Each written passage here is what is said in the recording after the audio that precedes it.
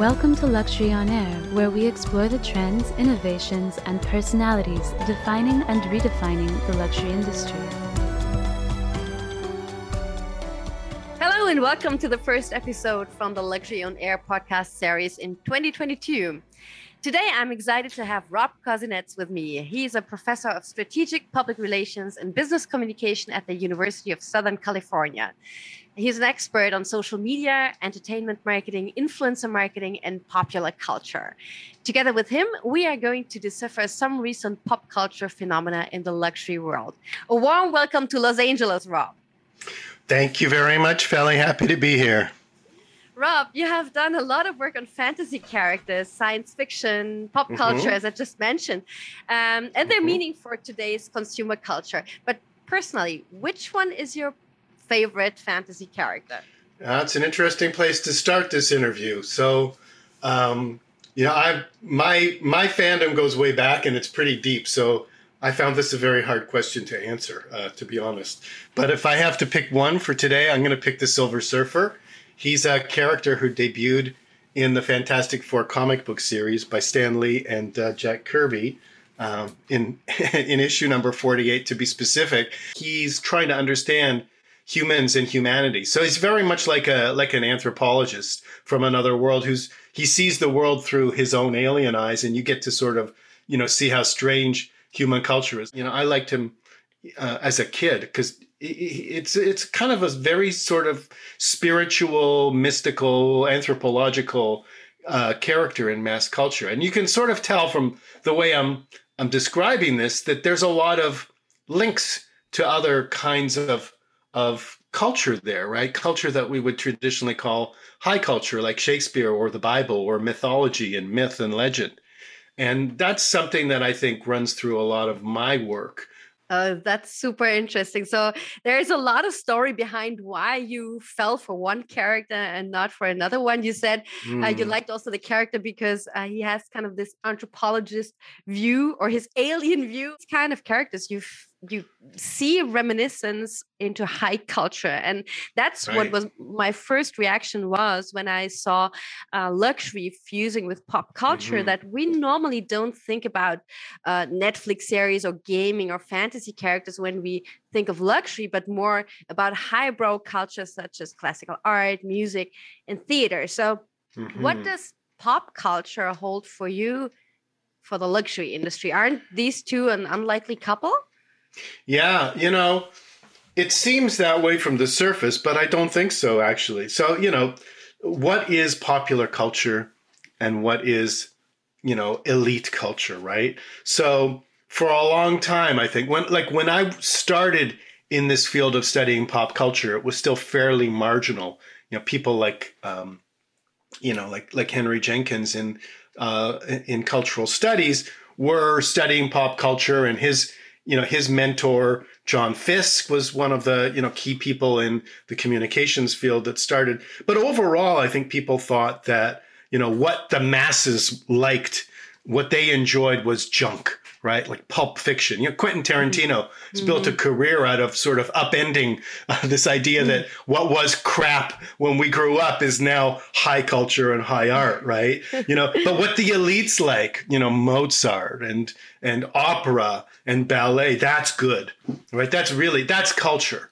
And everything else is junk. It's crap, but it's actually kind of funny because when you look at the history, Shakespeare wasn't just for the elites. Mozart was a court composer, but Shakespeare composed plays that were enjoyed by the middle classes, even the lower middle classes. He wasn't a lower class base sort of thing, but everyone would have understood Shakespeare. They just didn't have access to him.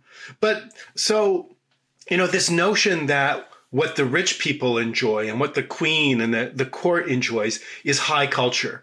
And the stuff that, people enjoy and, read at home and listen to, then first it was radio and then it was television. So things have changed a lot since Shakespeare and Mozart, right? We have something called mass culture. So in the 50s and particularly the 1960s, when mass production, mass communication, and I should say, mass advertising all came together, things really started to change, right? What was entertainment for the masses became popular culture. And I'll quote from Henry Jenkins in cultural studies. The way he differentiates things is this way. He says, mass culture is culture which is mass produced and mass distributed and mass consumed. But that mass culture provides the raw material, like the basic ingredients from which popular culture is formed. And on an everyday level, things become popular culture when they become reference points in our conversations. They become popular culture when they become intellectual and emotional and psychic resources, and we take them up and use them to make sense of ourselves, of our own identity, and of the world around us. So really, this mass culture, not all of it becomes pop culture, right? A lot of stuff is thrown out there. But, once in a while, I'm thinking of the Rocky Horror Picture Show. When I was growing up, Rocky Horror Picture Show was a big thing for people to understand, the relationship between horror and pop culture and sexuality and gender and the fluidity of gender. Think about, the fluidity of gender right now. Rocky Horror celebrated that, whatever it was, 40 years or more years ago. And so then you had, mass production and mass communication. And you also had people who were noticing that popular culture was relevant, sort of the Quentin Tarantinos of their day. So guys like Richard Hamilton, who's largely credited with starting the pop art movement, who had installation pieces which basically resembled people's living rooms, cluttered with stuff. Then you had Roy Lichtenstein taking, literal comic book panels and turning them into artworks. You had Andy Warhol displaying soup packages originally as art and then painting soup cans and other forms of popular culture that were out there that meant something to people. So it really became a question of relevance. Can we take things that are relevant to a lot of people, that people are enjoying, and elevate them to the level of art or artistry, right? And I think that's really what popular culture is about. So after the pop art movement, mass culture became in some ways legitimized for recycling. And now look where we are, right? Look at where we are now. We're in a world where Disney and Marvel dominate the box office. Spider-Man just broke $1 billion during COVID, during a COVID surge around the world, right?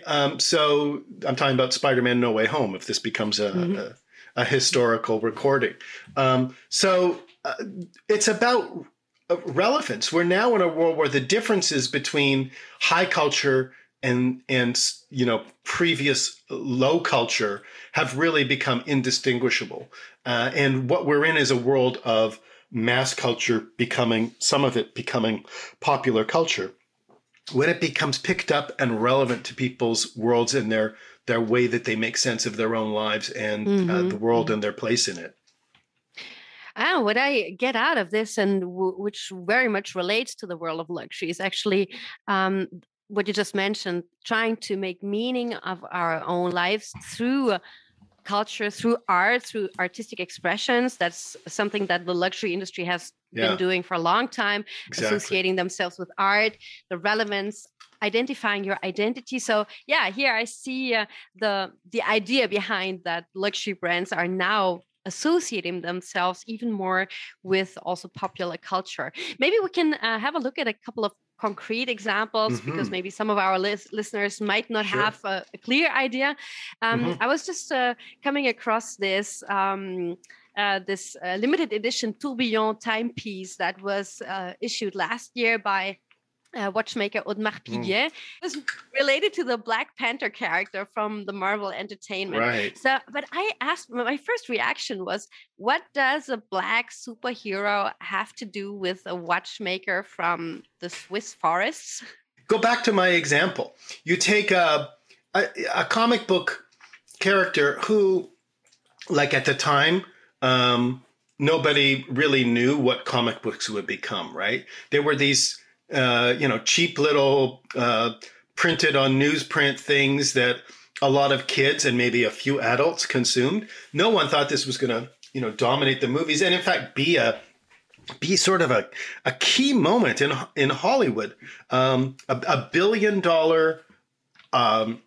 all black cast, practically black director, a lot of authenticity in the production and the production values, and a ton of black pride coming from, I'm talking about the first Black Panther movie with Chadwick Boseman, right? Great actor, great actors, excellent plot, Michael B. Jordan. I mean, you really couldn't ask for more in a movie, and it shook Hollywood how well that movie did. I think people were surprised. At my school at USC, we do these counts. Like I have colleagues who look at representation among different groups that have normally been shut out of the production processes and the front end of Hollywood, and see how many black stars. Now that seems to be changing. Just anecdotally, it certainly looks like it.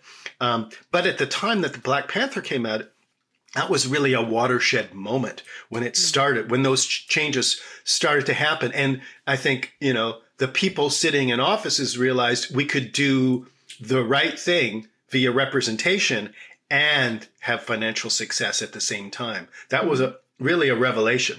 So taking this comic book character that was in these sort of, pulp fiction-y kind of things that no one really knew at the time, taking the, one of the earliest, if not, certainly one of the best black superheroes from comic books, from the Fantastic Four, where the Silver Surfer came from, and elevating him to his own movie and to, very important status in the Avengers movies, and how they developed Wakanda as this African nation, which was the most technologically advanced and sophisticated nation on Earth, and it's kind of a secret nation too.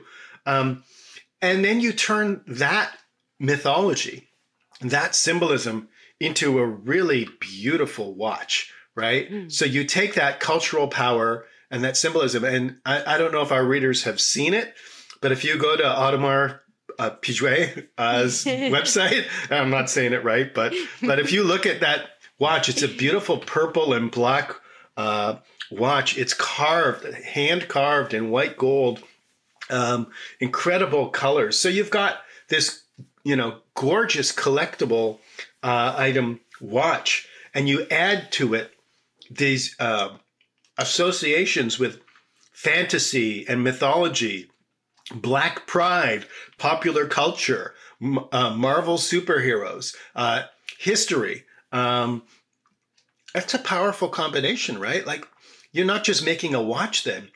You're symbolizing something, I think, very, very powerful. There's a message to that watch.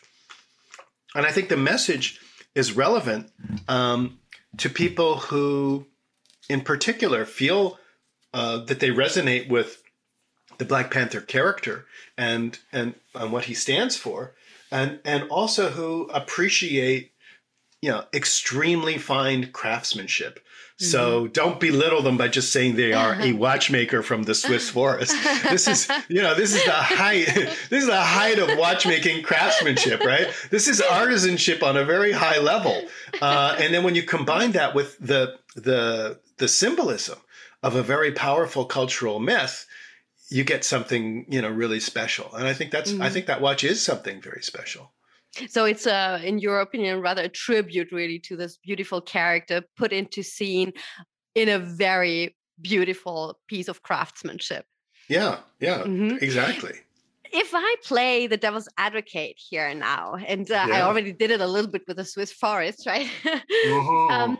Couldn't one be a little bit cynical and find such a collaboration hypocritical? The idea behind here is, my first reaction was, couldn't people perceive this as a luxury brand just capitalizing on art and pop culture to merely commercialize big societal issues for their own good? So I'm speaking about, as you said, Black pride, equality, all these values that these superheroes are fighting for: fairness, equality, fighting for disadvantaged people. This is so much in contrast to the idea of luxury, which is rather elitist, exclusionary.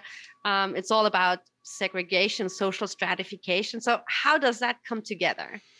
Yeah. Well, I mean, I guess you could levy the same critique against the two Jewish boys from New York who came up with the Black Panther in the first place, right? I mean, you think about Black Panthers. This was a civil rights militant organization. This was not a play friendly with the white folks, a comic book character originally. So I think it's a very big argument. I think you raise a lot of interesting, powerful points, and of course, academics like to critique everything. We like to poke holes into everything. So I can certainly see it that way. I also think that you could see it a different way. I'm going to suggest that what it indicates maybe more is a democratizing of luxury. So you see Disney, for example, coming up with collaborations with Louis Vuitton and Gucci and Kate Spade. And there's this new flexibility in terms of the brand. So who's the target for the watch? I mean, I have to wonder, because it's not like there are no, wealthy Black people in this country. There are lots of them. There is a new elite of very economically privileged Black people in this country. And we're not talking about creating millions of these watches. It's for a very small group. So who is this? Who are these luxury goods for? Who's going to buy a Louis Vuitton purse with a thing of Minnie Mouse on it? Right? It's probably not for everybody. But if you've got the money and this is a character that means something to you, then why shouldn't you have the option to buy something with it on it? I just don't see the issue. So for me, there's all business has this veneer of morality and purpose around it right now, right? Everyone's telling stories about how they stand for equality, fairness, and help out, disadvantaged people. This is just a very common way that capitalism communicates right now. So, oil companies do it. People who are knocking down the forest and killing animals do it. Why should luxury goods be any different? I would ask, right? Everybody's using stories to sell their goods, and there's stories of morality and purpose and making the world a better place. So, the last time I checked, you don't need to be a Patagonia to put a superhero on your clothing. I don't think we're claiming that because you wear this watch that you yourself become a superhero. Is it not enough to appreciate something of beauty, right? So you could have this watch, or you could buy an original piece of comic book art. They're around the same. They're around the same price. So why would we make these companies play by different rules than everyone else plays with? Of course, you put meaningful symbols onto your products. They're a kind of brand, right? Think about this as a co-branding proposition, right? Rather than something that makes a promise about morality. The brands are linked to morality, maybe. And if they inspire people to want to be more heroic in their lives, then I would even say maybe they're releasing some net positive into the world. Okay, so I have another area that I'm very interested in, and I think that's also your topic. It's the gaming world, where also the luxury fashion world is more and more present. So, for example, Valentino, Marc Jacobs designing outfits for Nintendo Animal Crossing, or Balenciaga teaming up with Afterworld for their fall-winter collection in 2021. Louis Vuitton collaborating with League of Legends for fashionable character skins. So why is this gaming context so attractive for luxury brands? Are there any commonalities between those worlds? Or is it just, again, being rich and playful? Well, I think it's about being relevant, right? Being relevant to people. So, again, games, just like comic books and, science fiction and TV shows, these are fantasy worlds that we inhabit increasingly, right? So I was, part of a generation that grew up on video games, and video games create, meaningful context for us. They're contexts, again, just like the Black Panther watch, in which we can be heroic. But in this case, I think video games are built more for team play in a lot of ways, to be team players, to learn roles that help us in real life. So I don't know if you've seen the book by Jane McGonigal, Reality is Broken. It's from a few years ago now, but I think it's just a great book. And Jane McGonigal teaches us that video games fulfill a variety of genuine human needs, which explains why they're so popular. And, why the average video game player spends about 3 weeks every year straight, 500 hours a year playing video games. That's the average. There are people who spend a lot more time. So sure, just like in luxury, there are winners and losers. There are pots of gold and power-ups and potions that you win. But, I would emphasize the journeying part of it, right? These are relevant stories for today. And movies, popular culture and movies and conversation and meaning come from things like Tomb Raider and Resident Evil and Mortal Kombat. These all came from video games. So this is just another form of popular culture. It's another face of mass culture that I think luxury companies are playing around with. Let's face it; these guys have a lot of money, and how many operas can you sponsor before you're just terribly bored of it? They're probably not going to put themselves on the side of a car in NASCAR. So what are they going to do? Well, they're trying to find interesting stories to insert themselves into and work with. And I think, really the Asian companies were ahead of certainly the European companies in this. They were doing it. They've been doing this for a while. And the collaboration, for example, between Mac and Tencent in video game characters, it shows that there's enormous potential and enormous success for these guys. These guys are clearly watching what happens in global markets, and they're seeing that there's a lot of opportunity and a lot of overlap. So I think games are games with that competitive aspect, but also they're interactive stories that unfold in a particular format. Esports are kind of the future of sports, and we're all talking about the metaverse now, Feli. So, at some point, you might be, the idea of buying a digital skin or a digital purse for your digital avatar. Well, once we're all locked into the matrix and unable to leave home because of the latest deadly variant or who knows what, we're all just going to be around with our $1,000 Gucci skin purses in or whatever they are. I'll be wearing finally be wearing a Black Panther watch on my wrist because I can afford a digital version of it. So yeah, there you go. You just said you grew up as a gamer when you were young. Thinking about this hardcore gamer community, I also think about the guys. I've never been into gaming to that degree, but I have a totally different image of the hardcore gamer than of the luxury fashion victim. So how do these people react, the gamers? Like, do they again think that they've been appropriated or even deprived of their subculture, or is there by itself a rich gamer community? Yeah, I don't know what their reactions are. I can speculate, but I think most of these things are targeted. My sense is that a lot of them are targeted at women, and it's the male gaming hardcore gaming community is a very male community, almost sort of famously misogynist male gaming community. And I think they would laugh at a collaboration between a gamer and Louis Vuitton, for instance, and think of it as wasteful. But, things are changing. They're a very particular crowd. I don't know if you watch any of the Twitch gaming influencers like PewDiePie, for example, and he's also on YouTube, obviously. But there's an online, cool, there's a geek chic to it. And I could see someone like PewDiePie, maybe getting into it at some point, and then people mocking them, and then him defending it or making fun of it. But I really think this is about imaginative ideas.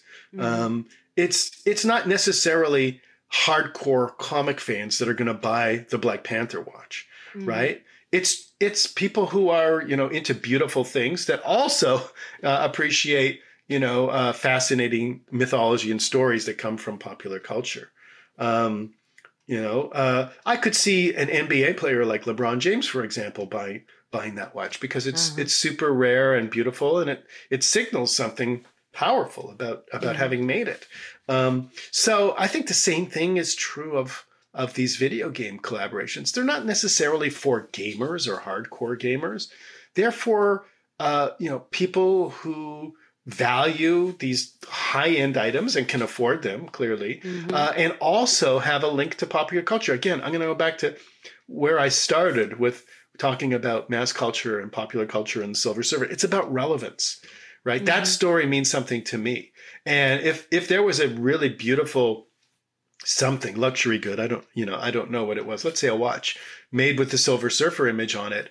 I might somehow find the money, beg, borrow, and steal to have something like that because that symbol means so much to me, and so that would sort of get me out of my comfort zone in terms of purchasing something like that because of my affiliation with the character. On the other end, there's someone who wants a beautiful watch, and then they see this particular limited edition, once in a lifetime opportunity to get a character on it, and I think that they would be interested in that as well. So again, with luxury, you're not talking about large quantities. I mean, how many of those watches did they produce? Do you remember?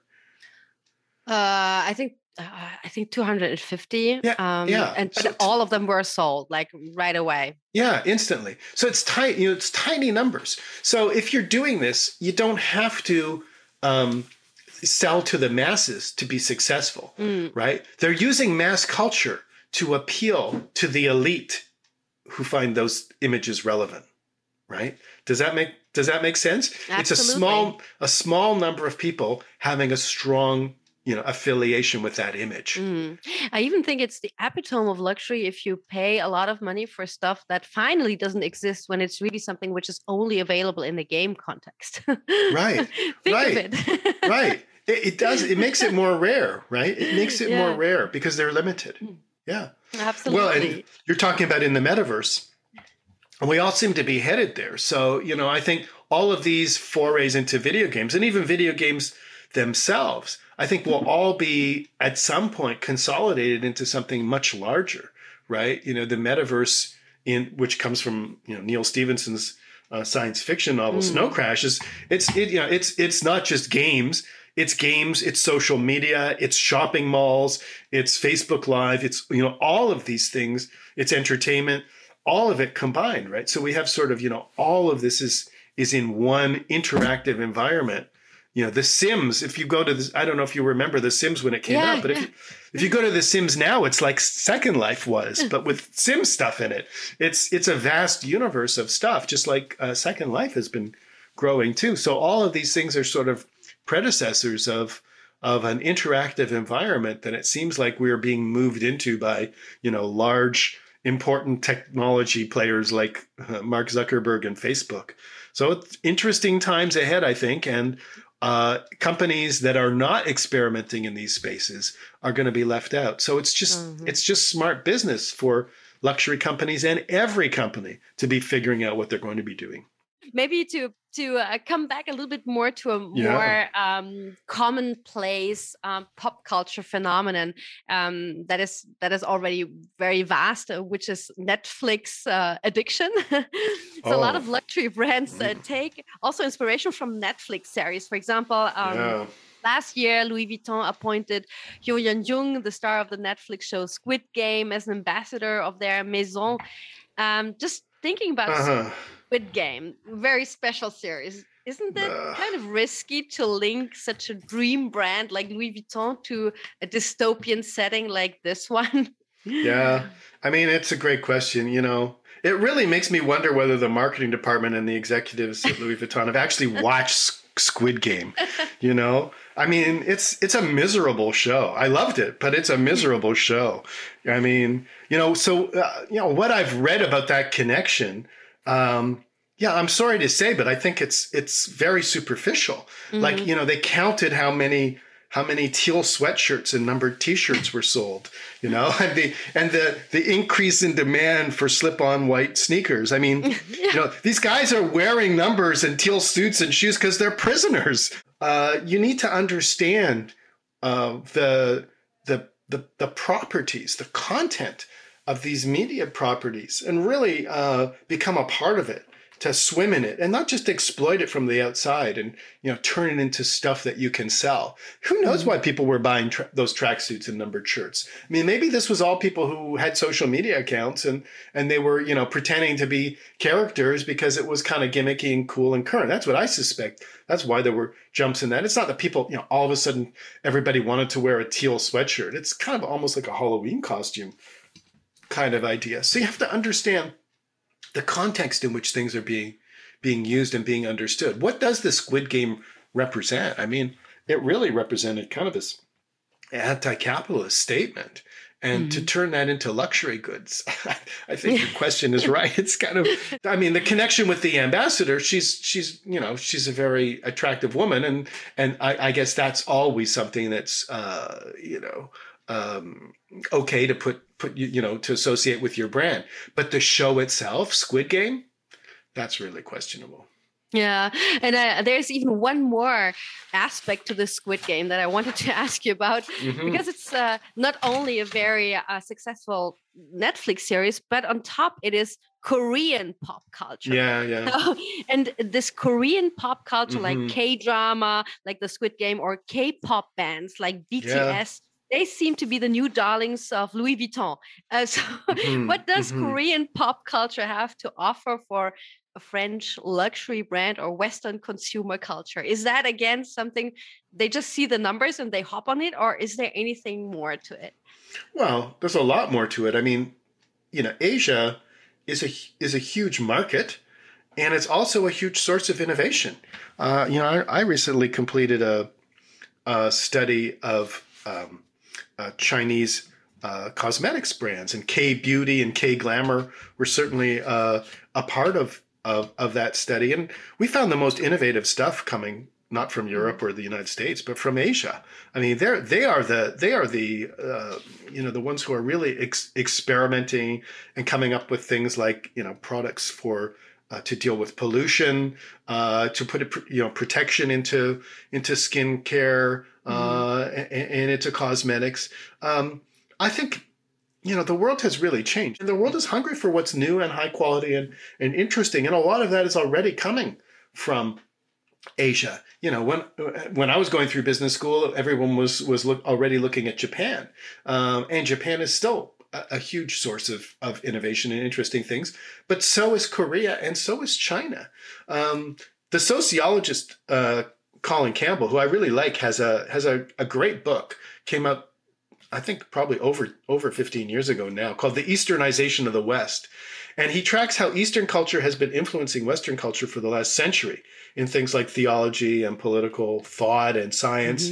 And think about it now, increasingly in art too, with artists like Ai Weiwei being household names. So it's not new that culture from the East gets carried through the West and becomes meaningful. And think about the influence of Japan on developing robots and companion robots. So I'm a big Japanese culture fan, but I understand and appreciate Korean culture right now. It's a huge and very meaningful force. So this isn't going to change. This is only this is the new reality that we live in, and I actually think it's a very good thing. I hope we move more and more towards appreciating all kinds of global culture. I think we are a global culture, and if we're ever going to do anything positive for the future, we're going to need to recognize that we're all brothers and sisters on this one little world, and that all of these elements of culture are to be appreciated and need to work together a lot better, as this pandemic shows us, and as the looming climate emergency shows us. So I know your question didn't ask about that, but I will say, in answer to your question about what Korean culture has to offer the Western consumer world and Western luxury brands, it's the same answer as what all these different cultures have to offer all of us, I think. And that's, an appreciation for our differences and a joy that we we can take in sharing each other's stories.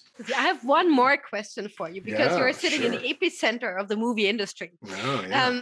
Now I'm turning the table around and ask you what brings luxury fashion to movie makers. There are these movies like, well, latest The House of Gucci, but there's also The Assassination of Gianni Versace as a Netflix series, or Halston. So all these luxury houses bringing content or stories to movie makers.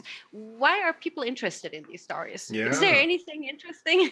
Yeah, well, I like the recent Disney movie Cruella, right?